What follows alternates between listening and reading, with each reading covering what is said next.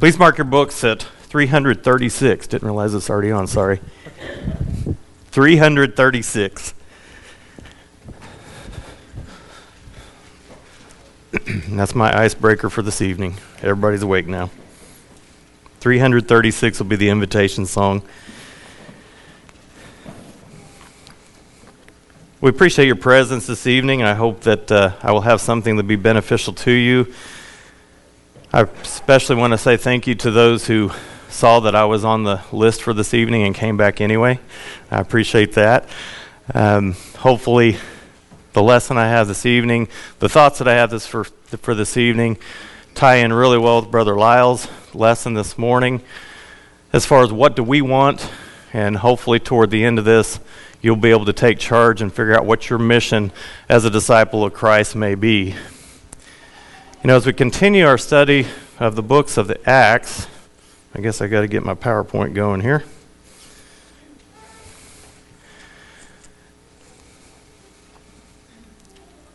I put the Acts of the Apostles because as we study the book of Acts, and now we're reaching the midway point, I believe there's 28 chapters. We're actually on 14 now, so not quite the seventh inning stretch here, but nonetheless, kind of to recap a little bit about where we've been that leads into where we are now. But when you think about the Acts of the Apostles, I can tell you growing up in the church, sitting in the pews, I'd kind of lean back and sit back a lot of times and hear the book of Acts. And we're real good sometimes as preachers and teachers to get up here and say, Corinthians chapter 1 and so forth and so on, the church at Corinth did this. Or Thessalonica, the church in Thessalonians is the church at Thessalonica, and in my mind, the book of Acts was just one of those other churches or another place. These are truly the acts, the things that the apostles did, that the apostles went through. And obviously we have a lot of examples that stem from the Acts of the apostles as they gave it to us, and hopefully tonight we'll be able to continue that study and understand a little bit more how the acts of us as disciples needs to go as we go forward.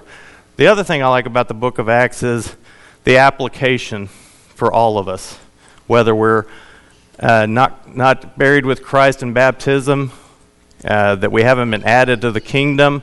So if you're visiting here this evening, the fact that the gospel has been open to all Jews and Gentiles, Greek, everyone is the same in the eyes of God once they've been added to the kingdom. The fact that for those who may be new converts, the admonition we get to go and to preach and to teach and to do those things as the apostles did in a little bit different way because we don't have the spiritual gifts. Or those who've been a Christian for a long time and served God and just need to be rejuvenated. And I think that word has been used a couple of times today to say, okay, we need to step up and do more than we're doing. And I can tell you in my study of Acts chapter 14, that's exactly what I got out of it. I need to step up and do more. I appreciate Brother Lyle and his thoughts this morning. And he started out in 2 Timothy 3:16 and 17. And I think, as he said, this is a great memory verse. So kids, if you don't have this memorized, memorize it. And some of you have been to some of the youth meetings that I've been involved with, you do memorize this verse here. There's a lot of verses in the Bible that mean a whole lot. This one holds a lot of weight with me as far as when I go back and say, the scriptures that we have, old law and new law, how does this apply to me? And as Brother Lyle talked about this morning, all scripture is given by inspiration of God and is profitable for doctrine, for reproof, for correction, for instruction in righteousness, that the man of God may be perfect, thoroughly furnished unto all good works. You know, I think it's important for us as we talk about a lot in our services too, that we are talking about the first century Christians. We make reference to that sometimes in jest when we say, well, this isn't the way the first century Christians did it, or sometimes when we're talking about doctrine, this is how the first century Christians did it. And we have a lot of examples that we've already gone through in the book of Acts that talk about that piece of it. But it's important for us to understand, too, the instruction in righteousness. So this instruction that we get, not only from the scriptures that we're reading tonight, Old Testament and New Testament alike, I think it's important for us to understand that instruction that it's giving us. And that takes action, which is, when you look at the root word of the book of Acts, the root word of action is acts. We must act upon what we hear. And a lot of times it's easy for us to come and listen to lessons, and we've got a lot of great teachers here, and I do appreciate that about this congregation. And we say, well, we've been fed enough for the week, or that'll get us through to Wednesday, and don't turn to the Word of God and look for those instructions in righteousness that we need outside of the assembly. The elders can feed the flock sometimes outside the assembly. They arrange it so that we're fed very well inside the assemblies. But it's important for us to act on what we've been given. So central to all of our thoughts is to make sure that we understand that the Scriptures, all Scripture, every verse has been inspired by the Holy Spirit, is given to us to be able to have instructions for how we can stay righteous. As we begin, I have a luxury that Titus didn't have, and my chapter's not quite as long as the rest, but want to kind of give a little bit of a recap. First of all, as we lead up to Acts chapter 14, we understand that the churches have been established throughout Asia at this time. And I believe Brother Titus actually read this scripture here too, Acts 11 and verse 19. He says, "Now those which are scattered abroad upon the persecution that rose about, Stephen traveled as far as Phoenicia and Cyprus and Antioch, preaching the word to not only to none, but only unto the Jews." Font's a little bit too small. Apologize for that.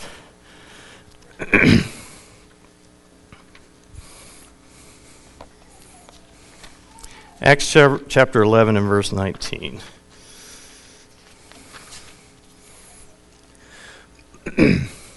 Let's start back at the beginning. I apologize for that. "Now they which were scattered abroad upon the persecutions that arose about, Stephen traveled as far as Phoenicia and Cyprus and Antioch, preaching the word to none but only the Jews only. And some of them were men of Cyprus and Cyrene, which were they were to come to Antioch, spake unto the Grecians, preaching the Lord Jesus. And the hand of the Lord was with them, and a great number believed and turned unto the Lord. The tidings of these things came unto the ears of the church that was at Jerusalem, and they sent forth Barnabas that he should go as far as Antioch, who, when he had come, had seen the grace of God, and was glad, and exhorted them all that with purpose of heart they would cleave unto the Lord. For he was a good man, and full of the Holy Ghost and of faith, and much people was added unto the Lord. Then departed Barnabas to Tarsus for to seek Saul." And the transition from Saul to Paul, but talking about this and leading up to where we're at with the Apostle Paul and Barnabas, this is where he's going, but also it gives us the example of all the congregations that we've already read about that have already been established. And we need to understand one thing, because too, sitting in a pew from time to time, and even as an adult, you think about these verses and these chapters. We read them real time. We can read through them pretty quickly, but you have to understand that from Acts chapter 1 to the chapter that we're in tonight, approximately 15 years has passed. You look around the audience, and you may know the ages of most of the teenagers, but there were some kids probably that are younger than 15 here tonight that weren't even born when these churches were first being established. We read through this like, wow, all these congregations were established, and boom, boom, boom, they're here. And then as we're going to read tonight, they're establishing elders and all that. This was not an overnight thing. This was a 15-year process that took place. And we need to kind of look at it and take the viewpoint from time to time. I think of the fact that there is time that takes place in between here. And then another part of this I think that we dwell on a lot and we talk about a lot is the persecution and the resistance from the Jews, the resistance from the Roman Empire at the time. All those resistors that were in there were also a lot of people that were being saved. We have record of some of the numbers, but we also understand that as they went through and preached that there were disciples that were being saved, and we have some examples of that we'll read as we get into the study this evening. Things to remember about the Acts and where we lead up to where we're at tonight, I believe, is first of all understanding the death, burial, and resurrection has happened. We actually see the record of the ascension of Jesus into heaven. The gift of the Holy Spirit has been given to the apostles. It's important for us to remember that. Peter has preached the first gospel sermon, which we've already read. Stephen is stoned, and the clothes are laid at the feet of Saul. Saul is converted on the road to Damascus. The gospel is open to the Gentiles. At Antioch, members were first called Christians. The churches were being established throughout the region. And, of course, as has already been said, the gospel has been given to the Gentiles. So you and I sitting here today, not being a member of one of the 12 tribes of Israel, would not have had an opportunity had this not been open to the Gentiles. And making the church at this point all-inclusive and understanding again the time frames that we're talking about through this time period, and understanding how much time has passed before we get into the actual chapter 14 tonight. So a lot of things has happened, and during this time people are being converted, being added to the church, and it tells us they've been added to the church daily.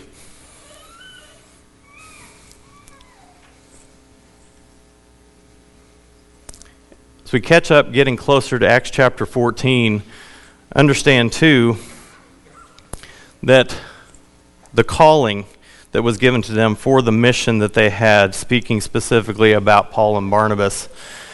Barnabas, we saw in chapter 11, was going to go to look for Saul, Paul, in Acts chapter 13 and verse 2, as they ministered to the Lord and fasted, the Holy Ghost said, "Separate me, Barnabas and Saul, for the work whereunto I've called them."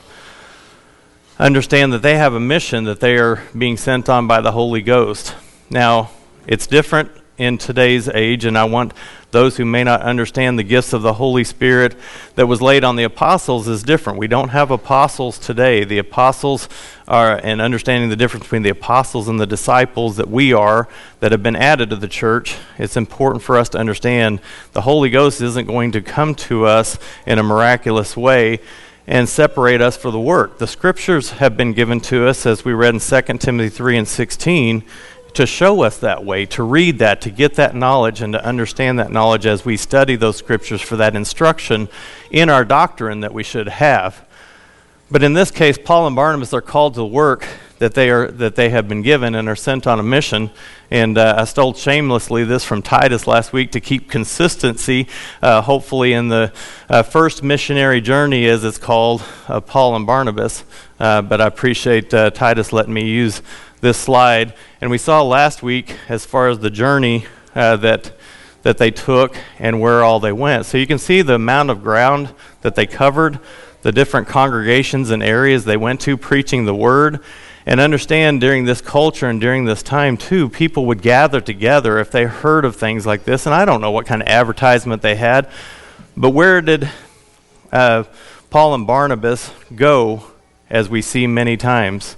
They went to the synagogues. They went to their place of gathering and their place of worship, where people would get together, and that they would talk and study and give each other chances to kind of say what they were going to say. So I think it's important for us to understand that as we lead into this, the first part of this mission, actually that happened in chapter 13, is going to finish up tonight in chapter 14. And we see at the end in verse 50 that they went from Antioch to Iconium. And that's in Acts chapter 13 and verse 50. But the Jews stirred up the devout and honorable women and of the chief men of the city, and raised persecutions against Paul and Barnabas, and expelled them out of their coast. But they shook off the dust of their feet against them, and came unto Iconium. And that leads us in to Acts chapter 14. Now we think about the persecution, we think about the mission that they had, we think about the resistance that they had, and I can't go back and walk in the apostles' shoes, and sometimes we talk about walking in somebody else's shoes, and having a viewpoint basically is what we're looking at. And I try to put myself, especially when I'm talking about Paul and Barnabas, it seems like we talk about Paul a lot and leave Barnabas out of that, but Paul specifically, the things that he went through and still persevered, the things that he went through and still did exactly what God's will for him was, considering where he came from. And I think it's important for us to understand this as we get into Acts chapter 14 and the second half of their missionary journey. Verses 1 through 3, Paul and Barnabas again went to the synagogues, and it came to pass in Iconium that they went both together into the synagogues of the Jews, and so spake, that a great multitude both of the Jews and also of the Greeks believed. So again, there's some believers that are thrown in there too. But the unbelieving Jews stirred up the Gentiles and made their minds evil affected against the brethren. Long time therefore abode they, speaking boldly in the Lord, which gave testimony unto the word of his grace, and granted signs and wonders to be done by their hands. You know, it's a divided people.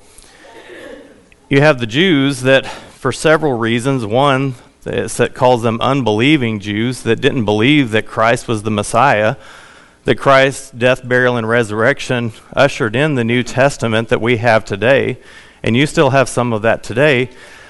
But I kind of equivalate this sometimes when you're talking about the Jewish nation and maybe even the Romans and some of the other cultures of that time, in the fact that if somebody came up to us today as Christians and said that there was another book that was supplemental to this that was important for us to have, and there's another Messiah and there's another way, we too would be up in arms saying, no, we have Christ. We understand there's no prophecy of another book. There's no prophecy of anything but what we have right now. And I'm not trying to make fun of any certain religion, but gold tablets found in a forest that we don't have proof of today is kind of what I'm talking about. And you'll see even in this day that people believe some of that. So again, trying to put yourself a little bit in the Jews, the unbelieving Jews that didn't understand that Christ died already, or in some cases they wanted to keep their status and their power that they had over the Christians, perhaps over the culture at the time. But you had a mixture between the Jews, the Roman Empire, and all this in this whole area that Paul and Barnabas are traveling in. You know, the naysayers can be strong, but I think it's interesting that it says, long time therefore they abode, speaking boldly in the Lord. They stayed there for as long as they felt like they needed to in order to get the word across to those believing in Christ, those that were accepting Christ, so that they wouldn't be pulled away from those, the Jews as well as some of those Gentiles that they were trying to pull away and sway, say, no, Christ is not the way. I think it's important for us to note, too, that sometimes when we get a little bit impatient with somebody that we're studying with, or we get impatient with things aren't moving the way we want them to, maybe it's church growth, maybe it's our own spiritual growth, we get stagnant. I think it's important from time to time that we understand that each other we need to kind of prod and say, okay, we need to pick up the pace, or we need to get back into the book, or whatever the case may be. We need to understand sometimes somebody might need to spend a little bit more time with somebody, including me, to help keep us on the straight and narrow. And that's where I think we do a great job, all in all, that I hear even from the pulpit a lot about people who text and call and the visits and all that, especially when somebody's lost a loved one or is in a real time of stress or need. A lot of that's going on, and that's part of those good works that we can do as individuals. As we continue on, but the multitude of the city was divided in verse 4, and the part that held with the Jews and part with the apostles. So the divided on who's the truth and who's not the truth here. And when there was an assault made both on the Gentiles and also the Jews of the rulers to use them despitefully and to stone them, they were aware of it and fled to Lystra and Derbe, the cities of Lycaonia, and unto the region that lieth round about. So the heat was turned up in the kitchen, so to speak, and they heard word that there was some that were going to try to stone them, and being understandably a little bit afraid, because you're not going to be able to continue your mission if you're stoned to death. So they took the words that were given to them and actually took the short trip from Iconium to Lystra. Now, it's about an 18-mile trip, and that's going to be important to some of the verses that we go to here shortly, because it's not that far from Iconium to Lystra. And they went here because they were afraid that they were going to get stoned. Now, if it were me, again, trying to walk in the shoes of the apostles and what they were doing, okay, they were run out of one town. They went 18 miles to another town.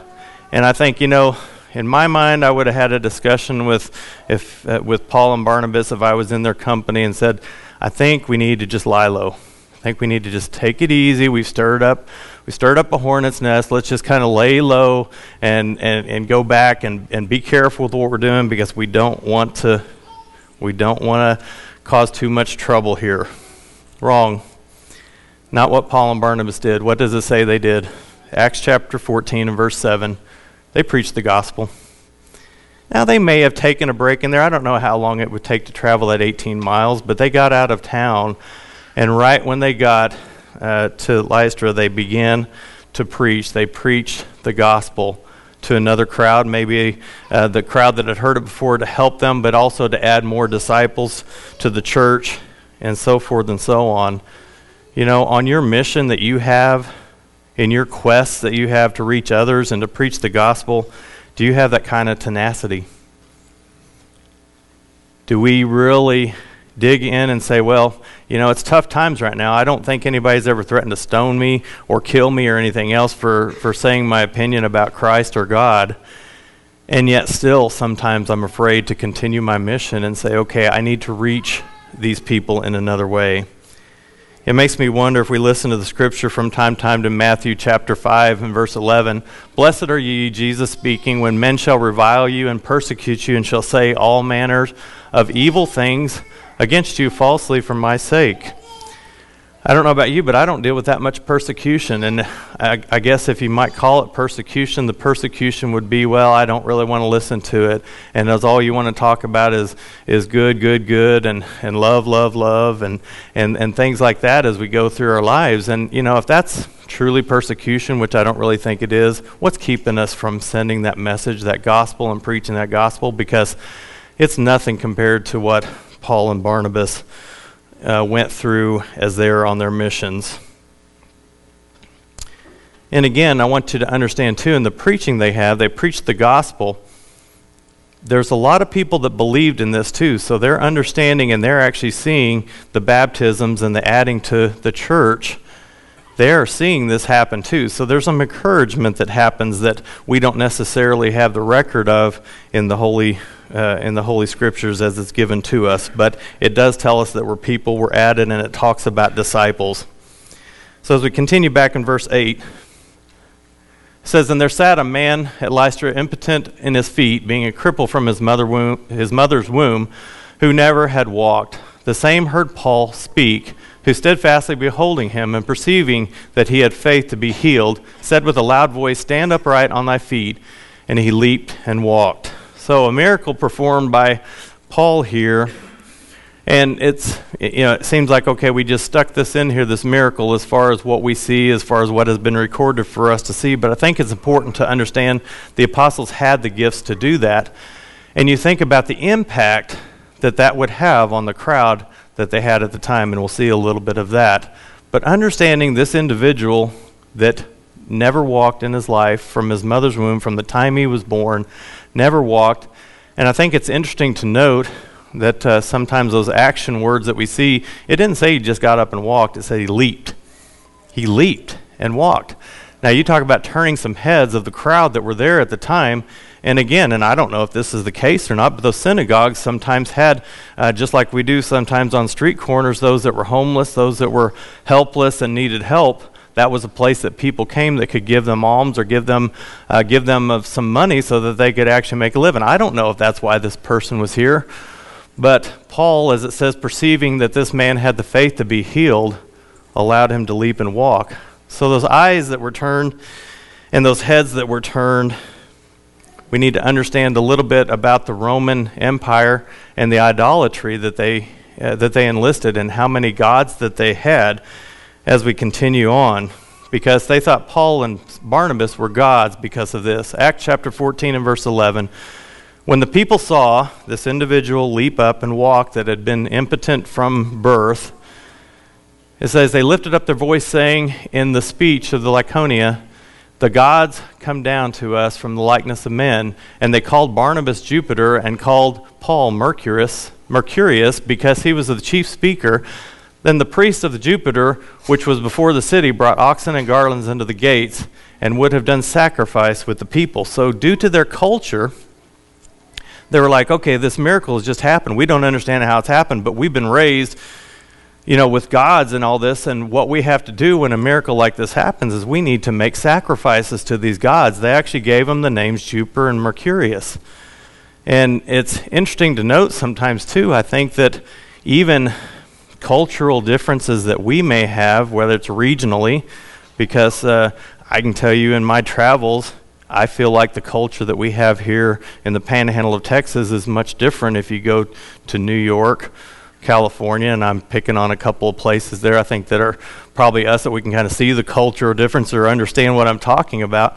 But it doesn't matter. When you're talking to the Gentile people, when you're talking to an individual that has a soul, all that culture needs to go away. But nonetheless, what happened when they saw this miracle. They automatically reverted back to the fact that, okay, I've been raised in idolatry and gods, and I'm used to this, so we need to make some sacrifice. And it took pretty much all that the apostles could do to try to keep this from happening. Continuing in verse 14, which when the apostles Barnabas and Saul heard of, they rent their clothes, ran in among the people, crying out, saying, Sirs, why do you do these things?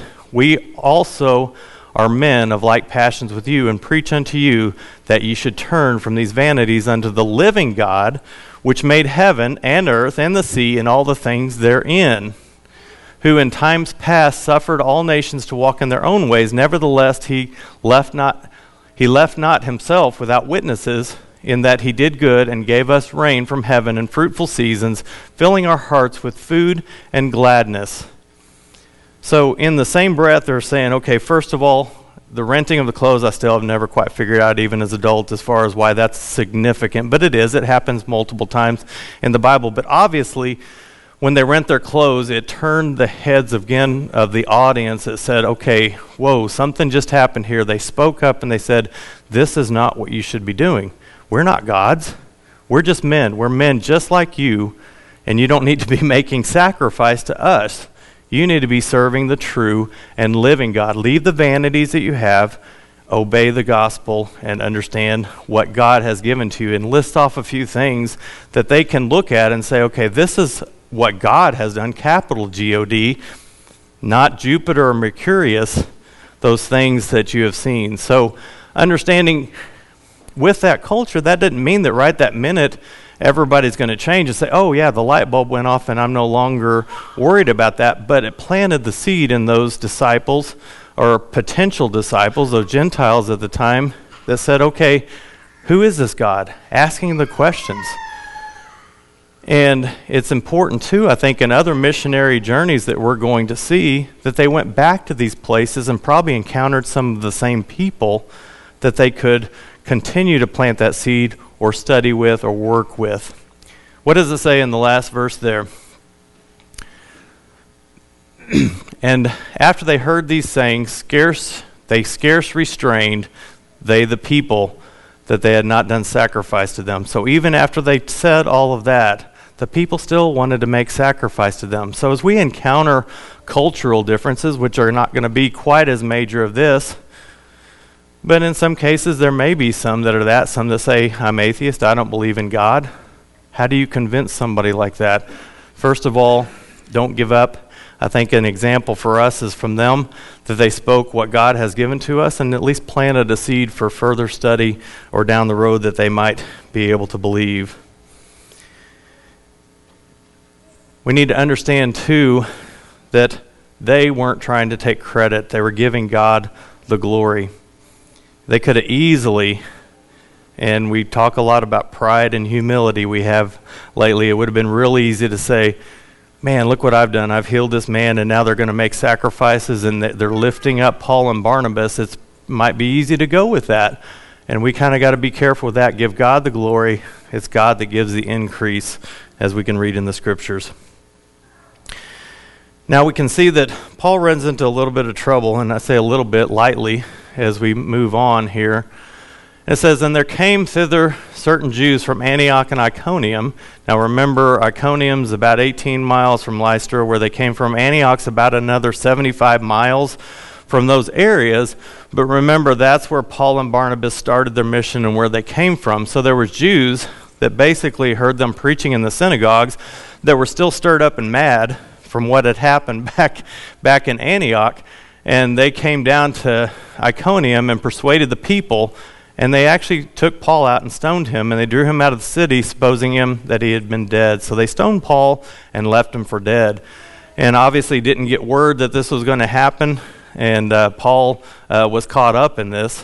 But what does it say there as it continues on? Supposing him for dead, first of all, howbeit, as the disciples stood around about him, he rose up and came into the city. Now, we don't read a whole lot in some of these cities about the disciples that were already there, that were part of those congregations and part of those city congregations that were there. But we do know here that the disciples, those that were already added to the kingdom, were here trying to stand. They were round about Paul. And I don't know if they were trying to minister to him or not, but I think it's important for us to take from this that we as disciples need to do what we can do to help those that are hurting. And it may not be a physical hurt. It may be something else that's financial, the benevolence that we do one for another, the pick-me-ups from time to time. You know, life is hard. Life can be very difficult for us. There's so many things that we can do. Obviously, in this case, they didn't at least just scatter and say, I hope these people don't come back and stone me too. They were right there. They were right there with Paul. And he got up. And it said he came into the city. And I think it's interesting here, too, that, again, I think I've just been stoned, left for dead. I think I'm going to take a little break and do some healing and all. But the scriptures say the next day, he departed. So he's left for dead. He rises up, and the next day he departs with Barnabas to Derbe. I think inspiration for us when we feel like we're having a rough day to not worry about it so much. So from Lystra, they ended up going back to Derbe. And understand that at this point, that, I don't know, Paul's tenacity, again, I keep using that word tenacity, but the fact that he was not deterred by what was being thrown at him, by the threats of being stoned, actually being stoned, those that were naysayers, all these people that were just doing these things, you know, I think it'd be real easy for me to get discouraged and say, you know, I've had enough. I need a break. I need to do something else. But what did they do? Back to the work of the mission, Acts chapter 14 and verse 21. And when they had preached the gospel to that city, so they're at a new city, and they preached that to that city, when they had taught many, they returned again to Lystra and Iconium and Antioch, confirming the souls of the disciples and exhorting them to continue in the faith, and that we must, through much tribulations, enter into the kingdom of God. Okay, so all the other things I've said aside, the physical pain that they went through, all the torture that they went through mentally, physically, whatever you want to say, with going through these cities, but not only did they preach in the city that they were in, they also went back to the city where it was already hostile. So in their mission, they went back to these cities, and this is where Acts chapter 23 went back to these cities, and what did they do? An example for us, again, so many examples from the books of Acts as far as the first century church and why we worship the way that we do today as the first century Christians did. And when they had ordained them elders in every church and had prayed with fasting and commended them to the Lord on whom they believed. They went back to the congregations that were established, back to the disciples, and I do want to go back and remember the confirming the souls of the disciples. So they went back from place to place, confirming the souls to say, okay, these that we converted, are they still on the straight and narrow? Are they still doing what they need to do? And I think that's important for our mission, too, from time to time. My kids found out I was speaking tonight, and two of them were here this morning. They had to go home, but not because I was speaking, but to get home. But they're in different congregations. And, from time to time, we'll have talks and stuff about encouraging one another to help keep them on the straight and narrow. And I'm sure we do that as families, but the family of God needs to be that way too, where we, as individuals in this congregation, continue to lift each other up and encourage us to stay and walk in that faith that we have. And then the example that we have, and it doesn't say just one elder, multiple elders that we have the example of that they went back and ordained. And again, a 15-year period that we're talking about from, well, actually about 14 and a half from Acts chapter 2 in the first gospel sermon to establishing some elders and ordaining elders in every church. And I think it's important for us to understand that piece of it. In verse 24, it says, after that, they had passed through Pisidia, and they came to Pamphylia. And when they had preached the word at Perga, they went down to Attalia, and thence sailed to Antioch, from whence they had been recommended to the grace of God for the work that they fulfilled. So as they wrap up this journey, still a lot of travel that has happened here. And we'll go back to the map here, and it gets a little bit crazier, because remember, they went back to Lystra, Iconium, and Antioch after that. Then they sailed down to Perga. If I can get this to work, they sailed to, I knew I was going to mess that up. They sailed down to Perga. Shouldn't have tried the laser. Sailed to Perga. Thank you for that. Back there, I won't use a laser again. I'll put that down. Sailed back and then went back to Antioch, as you can see back here, which is where they started that mission. And I really think it's important for us to think about this, and this missionary journey, depending on your time frames based on secular history, was about a year and a half from when it started. So chapter 13 and chapter 14 was about a year and a half that took place that Paul and Barnabas were on this mission, and they accomplished an awful lot in a year and a half, and a lot of good that came from it. You know, Paul almost killed, and but then at the last of it, in verse 27, when they had come, they sailed back to Antioch. When they were come and had gathered the church together, so back home, they came to Antioch, pulled the church together. They rehearsed all that God had done with them and how he had opened the door of the faith to the Gentiles. So the congregation at home said, look, this is what we've done. This is where we've been. It's important for you to know, because this is important for you to understand what your mission may be as far as spreading the gospel. And it says, there they abode a long time with the disciples that were Antioch. You know, it's always good to come home. We feel very much at home. We visit other congregations from time to time, and those who've been on vacations or take time off and come back here, there's something like being at your home congregation. And that's why I look at Paul and Barnabas after a year and a half and all that they had been through, kind of coming back home to where they had started, talking to the brethren, greeting the brethren and sisters that were there, and saying, look, this is what happened. Let me tell you about it, and how God is so good and opened up these doors for us to be able to survive this trip, first of all, but also follow through with the mission that we were given. I think it's important for us to wrap up this evening that we ask ourselves, write your book, write your story. What is your mission? You know, it's easy for us to look at and say, okay, the missionary journeys of the apostles, they were inspired, they were chosen. We're a chosen race. We're a royal priesthood. It gives us information to that. We were Gentiles, but that door was open to us. And if you don't have a book, and I'm not saying you have to keep a journal, I'm not saying you have to keep record, and we don't want to keep glory for ourselves as far as that goes, but what is our mission? And your acts, if you were to write a book of the acts of you as a disciple, what would that book look like? Would it be one of trying to profess Christ to others and understand what he went through and died for us?